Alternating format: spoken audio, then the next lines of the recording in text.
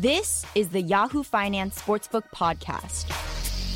Okay, welcome back to Sportsbook. Last week, of course, we had our friend of the program, Alex Racklin, on, fantasy writer who has written for Yahoo, but we were mostly talking about NBA and the analytics revolution.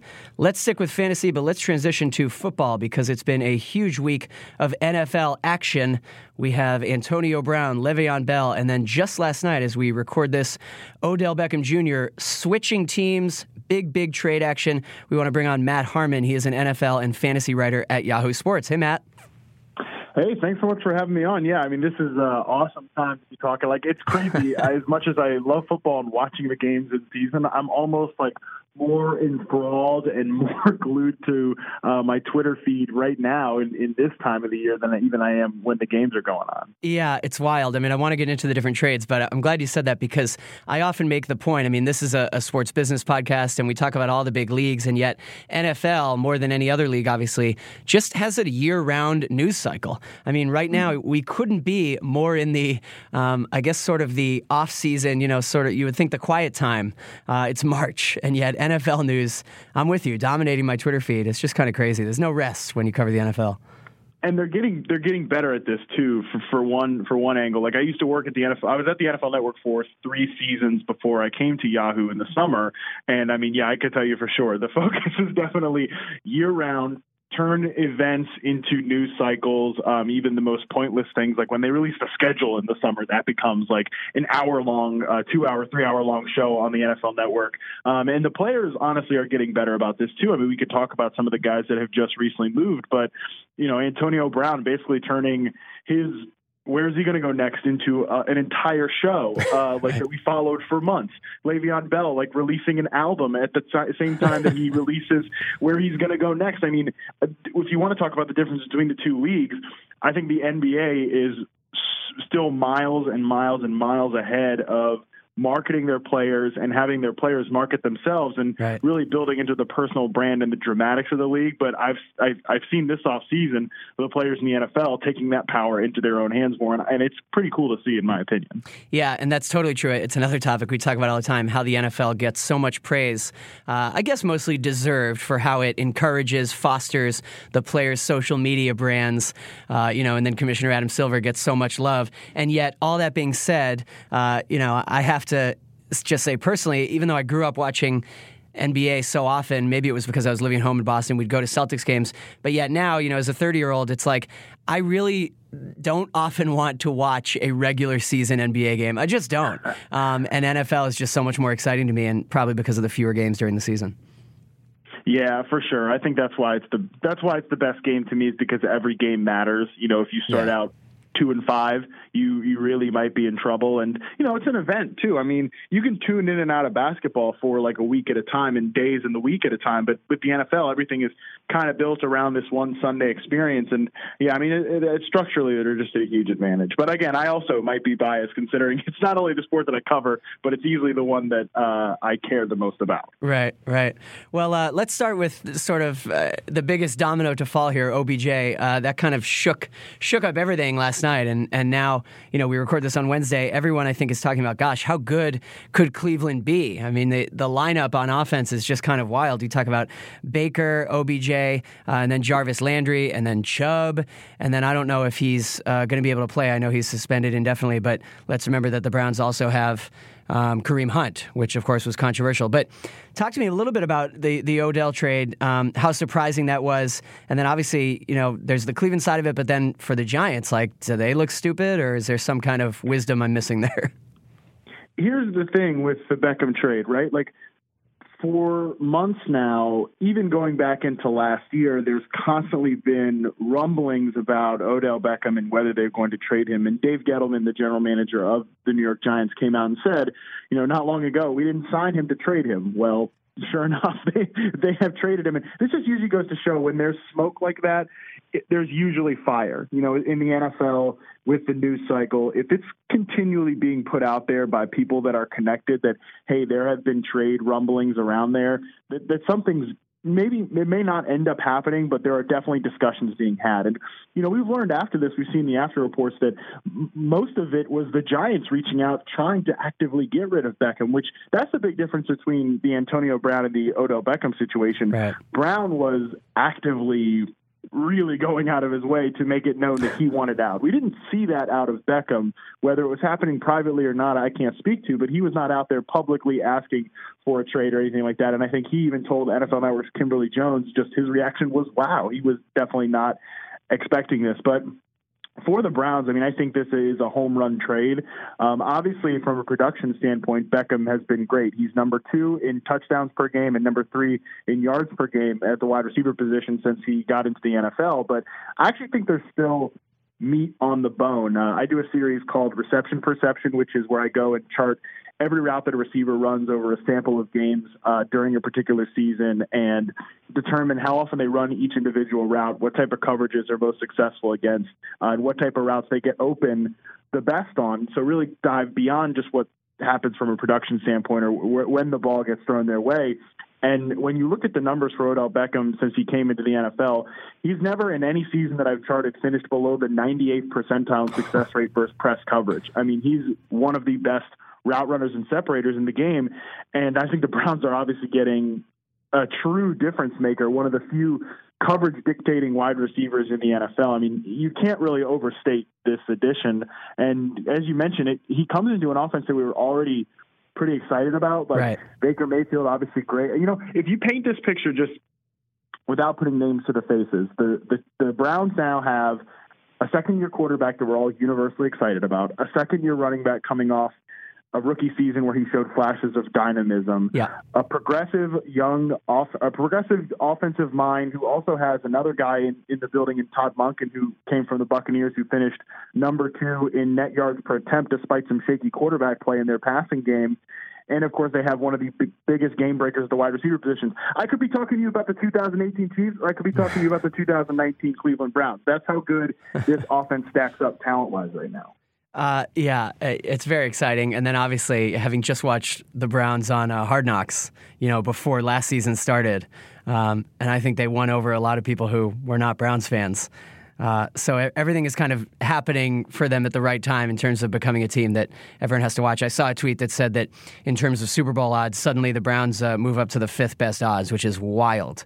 Just wild. Which is wild considering where they came from in that Hard Knocks season, which is great to bring up because it shows you just how fast things have changed. Oh, yeah. Watching that season of Hard Knocks, it was unbelievable how I thought that was the best look behind the curtain that we got in terms of organizational dysfunction, constant, bickering back and forth between Hugh Jackson and Todd Haley.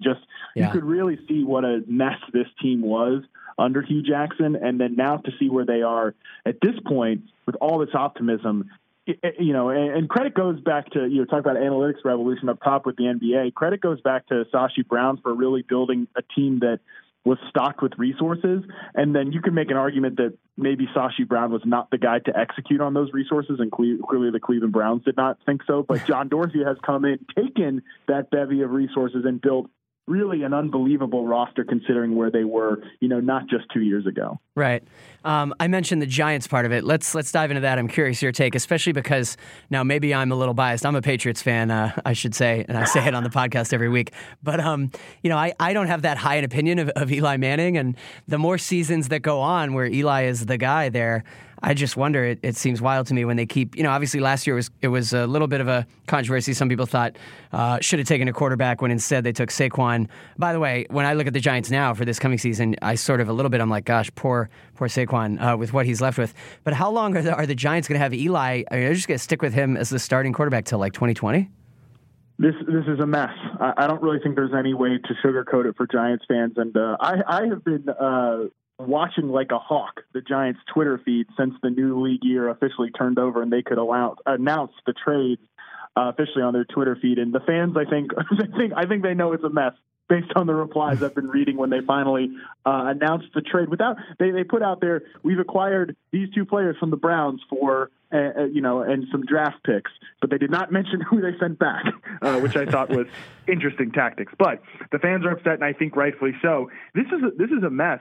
They can say that they have a plan, but I'm struggling to see it because unless Odell Beckham is just so unbearable as a human being, and maybe he is. I don't know. I've met him before and had a pretty pleasant experience overall with him, but I can't speak to what he's like inside the building. I know his teammates like him. Whatever. I know the New York media is, always ready to carry the water for the Giants. So I don't know how much I trust into what we're going to read, in the spin after this of why this trade went down. But it's tough to square their moves prior to this trade with what happened by sending Beckham away. Because, look, as you mentioned, they bring back their aging quarterback for another go-around. To me, Eli Manning has been at or below replacement level for about 3 or 4 years now. And I don't understand why it seems like every move that the Giants make right now is more about keeping the polish clean on Eli's future statue outside the stadium beyond winning games. And it's very confusing. I mean, I know that fans and some supporters will say, look at the offensive line last year, and that's totally fair, but there's a lot of offensive line problems in the NFL right now. Many teams are dealing with that, but what they have is a quarterback who is not so past his prime that they can evade pressure, that he's not just a sitting duck. Eli, at this point, if he was to be a successful starting quarterback, he'd have to have everything around him be perfect. But there again comes to the problem, why are you taking away one of the biggest difference makers in the NFL? I don't think very highly of general manager Dave Gettleman. I think he has an eye for talent and can identify good football players, but I don't think he has any real sense of how to build and construct a roster. And I think that was very apparent in Carolina and what eventually drove him out of his first general manager job. I think this is a total mess. The moves don't square well together, and I have a hard time seeing things work out for Saquon Barkley. And you mentioned poor Barkley, and I agree, man. I mean, the tough part here is, as talented as a running back he is, we've seen, especially when you're investing for fantasy football, we've seen talented running backs like Todd Gurley back in 2016, David Johnson just last year, get stuck in the mud of really bad offenses and, really struggle despite we all agree they're very good backs. So it's a position that's very dependent on the situation around him, and the situation in New York is crumbling. Yeah, I'm really glad you brought up New York media, and then obviously it's great to go to a team where he has guys, that he knows and likes. Beckham worked out with Baker and also with Jarvis over the summer, and I was finding that tweet on the official Browns account, and I retweeted last night like, who knows, if they talked about, boy, wouldn't this be great when they hung out over the summer. And then, of course, Beckham and Jarvis have known each other since for many years and played together. But all that said, whenever a player leaves a New York team or a big media market team to go somewhere else. So remember when Cano went to Seattle. I always have on my sort of endorsement kind of branding hat, and I just think that even when the team sucks, there's a big draw for being in New York City. Kind of the bright lights, so to speak. New York, I guess, or L.A. And, there's a related conversation happening in the NBA. Just yesterday with people talking about the Knicks, Bill Simmons put something out there about James Dolan trying to sell the team, or he cited a source, and then James Dolan went on ESPN radio and said that's not true, and he's trying to make it so that we don't get free agents. And Dolan tried to say free agents want to come to the Knicks right now. And then a lot of people were laughing at that, saying like, the team is so bad and the team is so poorly managed, no one wants to go to the Knicks. And I'm sure that's true, but my retort I was thinking was like, well, even though the Knicks suck, like, it's still New York. And I just think that pro athletes like being in New York City. Separate from just their sport, there's something larger there where they're in the bright lights. Do you think there's something to that? And then, is that kind of a tiny little glimmer of a negative for Beckham, that now he's done in New York, he has to go to Cleveland? Well, I think he might think that. Let me tell you, though, I actually think this might be probably the best thing that could happen to him, is to get out of New York. And I referenced this. I met him last summer, the summer of 2018, and spent an afternoon and talked with him a little bit here and there throughout it. And one thing he said during the course of the conversation that I don't think I've ever mentioned this before, but I thought of it yesterday as the trade went down. he actually called, the catch. We all remember his rookie year against the Dallas Cowboys Sunday Night Football, that incredible one-handed catch. He was talking about that moment and actually said that it's like the best and worst thing that ever happened to him all at once. And people don't really understand that because obviously on the case of the best, it was what launched him, I think, to national attention. And the fact that he's in New York in this major media market only made it more of a groundswell. That really boosted him beyond, like, he's one of the most famous NFL players. Like, if I could go around to a room of kids and be like, hey, do you guys know who, Baker Mayfield is? They probably, none of them would be able to say. Right. But if I showed them a picture of Odell Beckham, the hair and all that, they might actually recognize him. That's kind of the level of fame that he's gotten to. And that's tough for an NFL football player. But at the same time, I think launching him into that spotlight is something that a lot of these guys, especially when they're as young as he was at that time, they're not really prepared for. And I don't think we on the outside give enough credence to just how difficult that can be. Everything you do is scrutinized. Totally. You're constantly in the spotlight for every little thing that you do on the sideline is constantly reported on. Everything that Odell Beckham does is news. And I actually wonder, I think he'll take much of the notoriety with him because he's already been established in that way. But I wonder if being out of a media market like New York that is as rabid as it is, as just prolific as it is, that actually might not be the best thing that could happen to him at this point in his career, where he's still in his prime. He goes to a great ascending offense that we all hope we get out of Cleveland, but we also might not get as many just wild stories that we're all kind of like, why are we covering this again? I think that might actually happen with this move out of New York. I like that take, man. I like that take a lot. And then similarly, not just with New York guys, but any guys who have one incredible breakout season or even just one moment within a season, sometimes it kind of hurts them because they just always get compared to that. Remember when, Jamal Charles had one incredible year with the Chiefs. And then, I know you're a fantasy guy. I remember the next 2 years, people in my fantasy league kept wanting to pick him really high. And it was like, it never was quite the same. Yeah. Another player that I have a relationship with, Allen Robinson, who's the receiver that used to play for the Jacksonville Jaguars. He plays for the Chicago Bears now. He was actually I mentioned reception perception earlier. He was like one of the early biggest hits of that season, the year before to the 2015 season, where he went on to lead the NFL with 14 touchdowns. I'll pat myself on the back here a little bit. You'll have to see me. But I wrote an article for my website before I worked for the NFL that he was on the precipice of a massive breakout based on the numbers that series showed. And, again, sure enough, he goes out and leads the NFL in touchdowns. I remember interviewing him after that year and asked him just about what has changed with, how has your life changed after the season? And he specifically mentioned fantasy football as something that he had a great appreciation for because it has raised his national profile. Oh, that's interesting. Especially as a player down there in Jacksonville, he wouldn't necessarily be recognized, but because people would know him from their fantasy teams, they're like, oh, Allen Robinson, I know you. They give him love and all that stuff.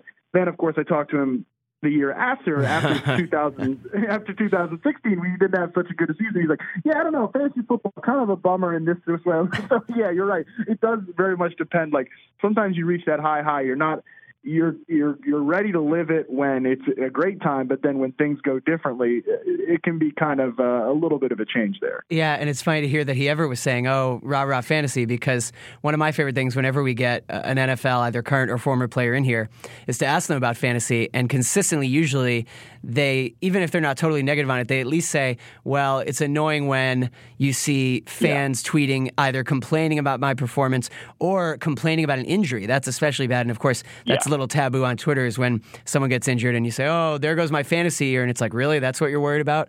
Gronk was in here. I interviewed Gronk a year and a half ago. We were talking mostly about tech because he was endorsing some stupid app, but I asked him about fantasy, and he said, it should be on the fantasy player to figure out how to manage your team. That's not on me. Like, don't blame 100%. Me. I don't care about that. Yeah.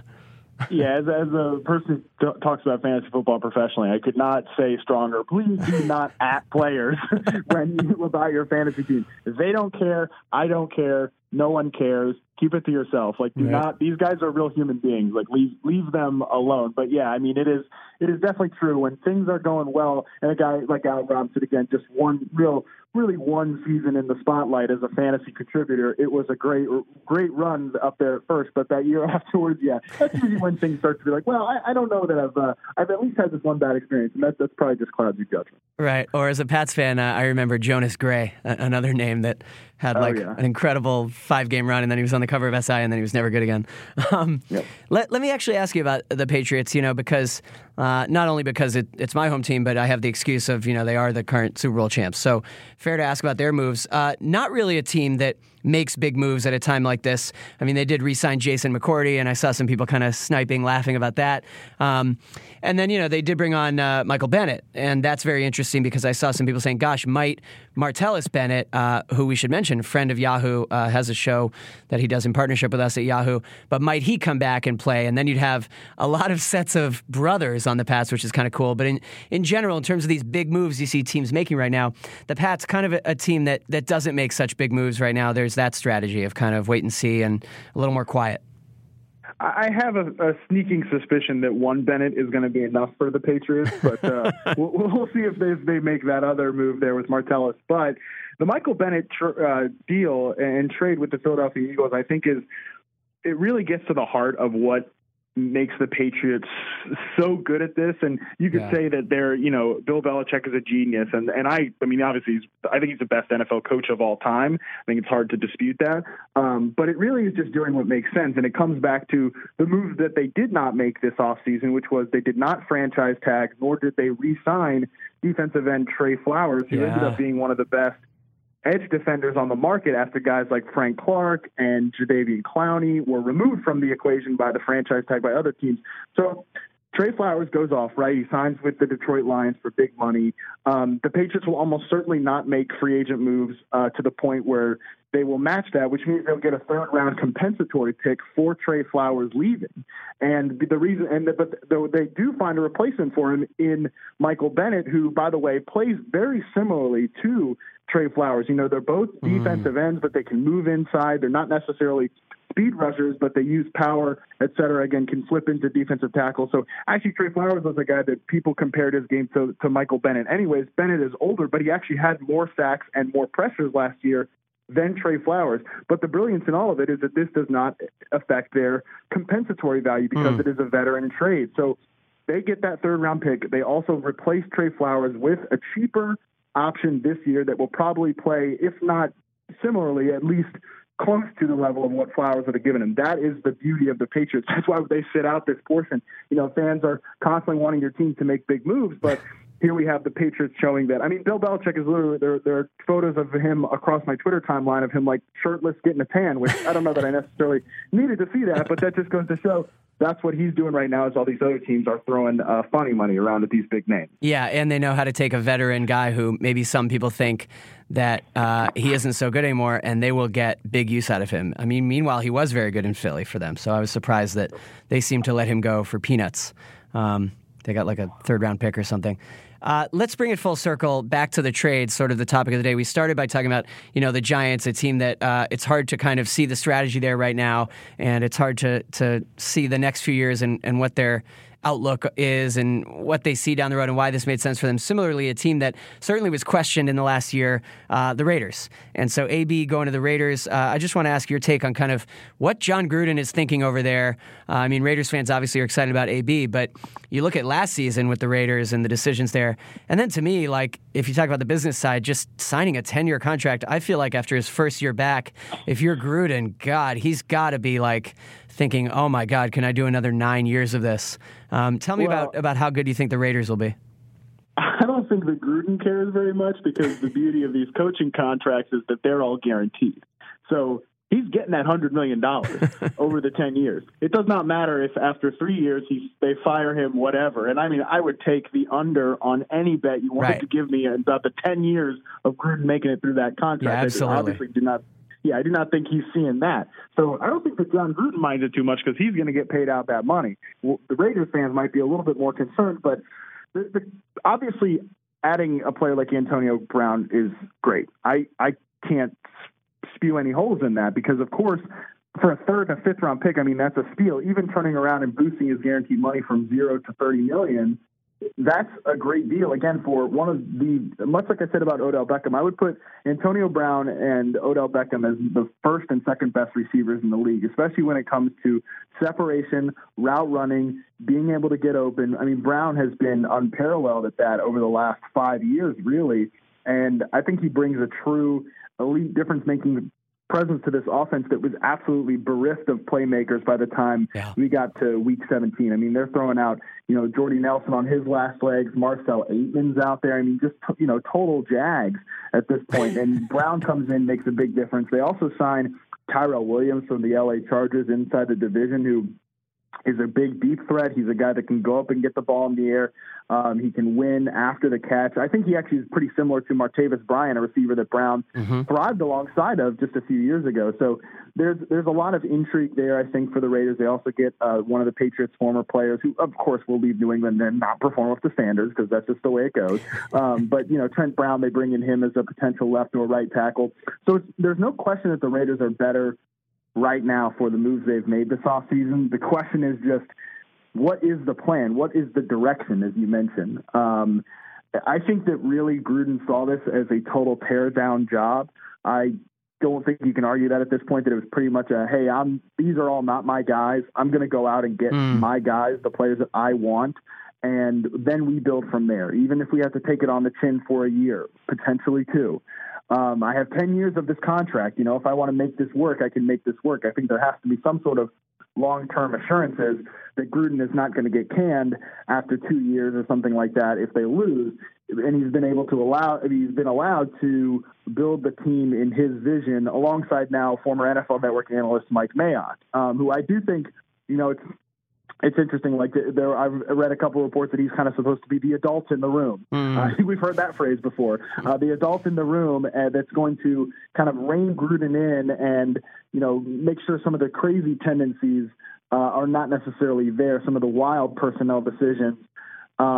Maybe that's a tandem that works. But again, just the direction of this team, I don't see the Raiders as being proactive right now. I see them being very reactive to the market. And, that's fine to a certain extent. Again, they're getting better, but I do still wonder what is the overall plan for this team. Is Derek Carr the long-term quarterback? Where will they be, 3 years from now when they are actually in Vegas? Yeah, and the Khalil Mack move is just hard to watch after how good he was last year. No, they'll never be able to live that down. Right. I mean, that was literally how Gruden started his tenure there. I mean, you can't really come back from that. I think, you can view the Amari Cooper trade through the lens of would you rather have Amari Cooper, a third-round pick, and a fifth-round pick, or would you rather have Antonio Brown and a first-round pick? I would take Brown straight up over Cooper, even despite the age difference, and of course, a first-round pick better than a third and a fifth. So if you view those two moves in concert, it makes sense to a certain degree, even though that's, again, you have to do a little bit of mental gymnastics to be able to combine the two together. But the Khalil Mack trade, they'll never be able to live that down, especially for the fact that for absolutely no reason at all, they sent back a second-round pick to Chicago, for no reason at all. Yeah. I think that's one thing he'll always have trouble coming back from. But we can at least say for sure that the Raiders will be more interesting and more fun to watch here in 2019 than they were in 2018. Definitely. Matt, let's end on this. We were talking about Odell and the Odell trade, and then you made the point, we're talking about New York, and you said he's basically one of the biggest, most famous people in the NFL right now, which I agree. You were saying if you ask kids, do they know Baker Mayfield? Probably not. One of my favorite topics of debate whenever we talk about the big leagues right now and when we talk about which guys represent the league is kind of who is the face, right? And usually we're talking about it with baseball, which I think is a problem for MLB right now, which is like, who is the face of baseball? And big baseball fans say, well, the biggest problem is the best player, Mike Trout, is kind of an unknown. No one really knows who he is now. Is that on the Angels? Is that on Trout? Now, with the NBA, you have a few obvious guys. I mean, it's LeBron, but then there's also everyone knows Durant, everyone knows Harden. How about with the NFL right now? Obviously, Tom Brady kind of the default, but not someone who is a friend of the league per se. I mean, it's almost like two separate questions. Who do you think the NFL likes having represent the league? My answer is probably J.J. Watt.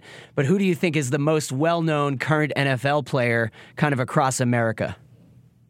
Yeah, this is a difficult question because I think if you're saying the most well-known player, I think it is still Tom Brady. I think, universally, if you had to bet on anybody, like you're showing a picture of a football player in a room, you have to show them one guy that they know. I think you would take Tom Brady. But as you mentioned, he's aging too. The league can't count on him representing them, 3 to 5 years from now. Right. And there is also too, football has two problems. It's not, and I say problems with major quotes, because these are not problems that are going to derail the league. But in terms of marketing their players, there's two problems. One, it's not even really a woke take anymore to say the fact that the players wear helmets, they're harder to recognize than basketball players. I mean, but it is true, even though it's not a unique take anymore. Yeah, I cover the NFL professionally. I've covered it this will be my fifth year here in 2019. I went to the ESPYs, and these guys are walking past me on the red carpet, and I couldn't, half of them I couldn't even recognize. Right. Again, I know football backwards and forwards, but it's just a different marketability sense like that. Also, the second problem is football culture is just so much about team, and not the individual. And so especially that makes the players rather transient. I mean, you could hope that a player like Todd Gurley, one of the best running backs in the NFL, or a running back like Saquon Barkley becomes the face of the league. But those positions are so transient that running back dies out quickly.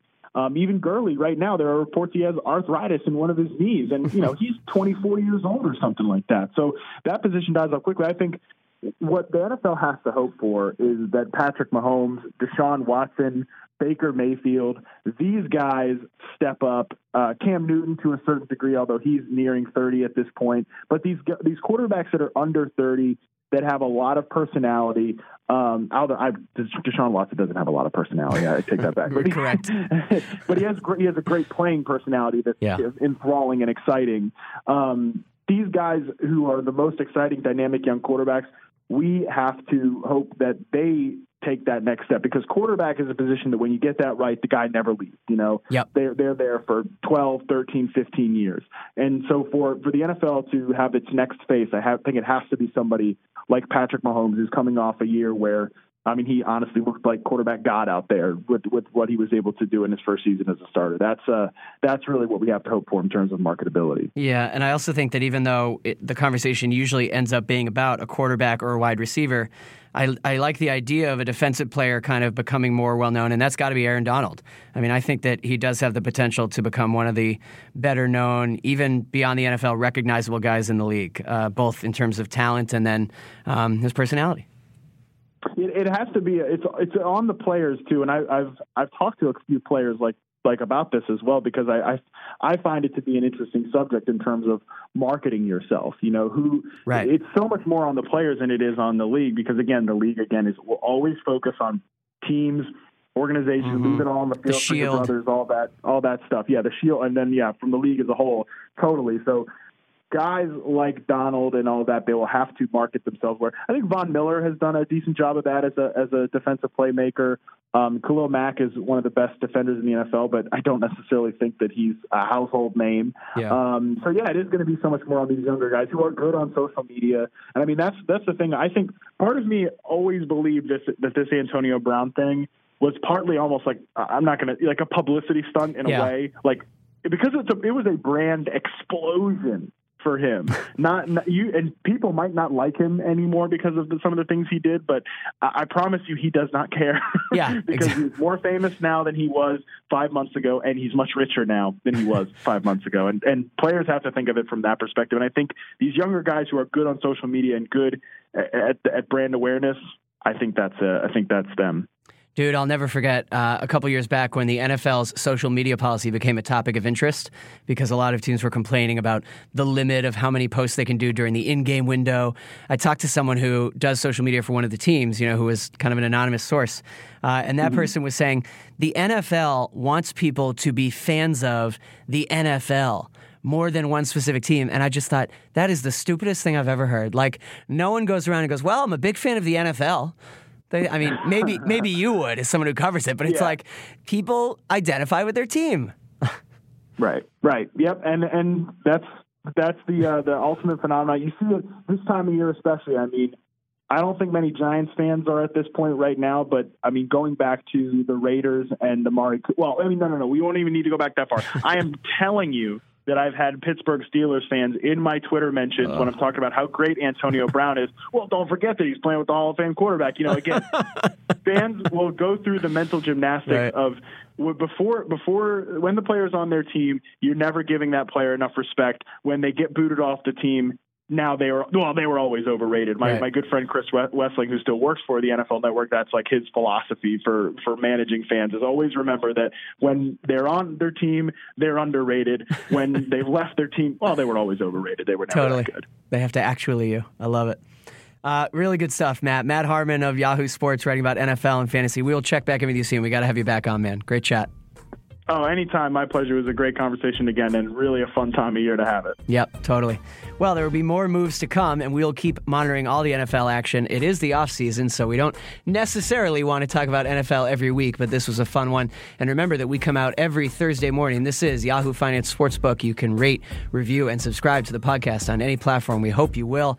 Thanks so much. See you next time. Goodbye.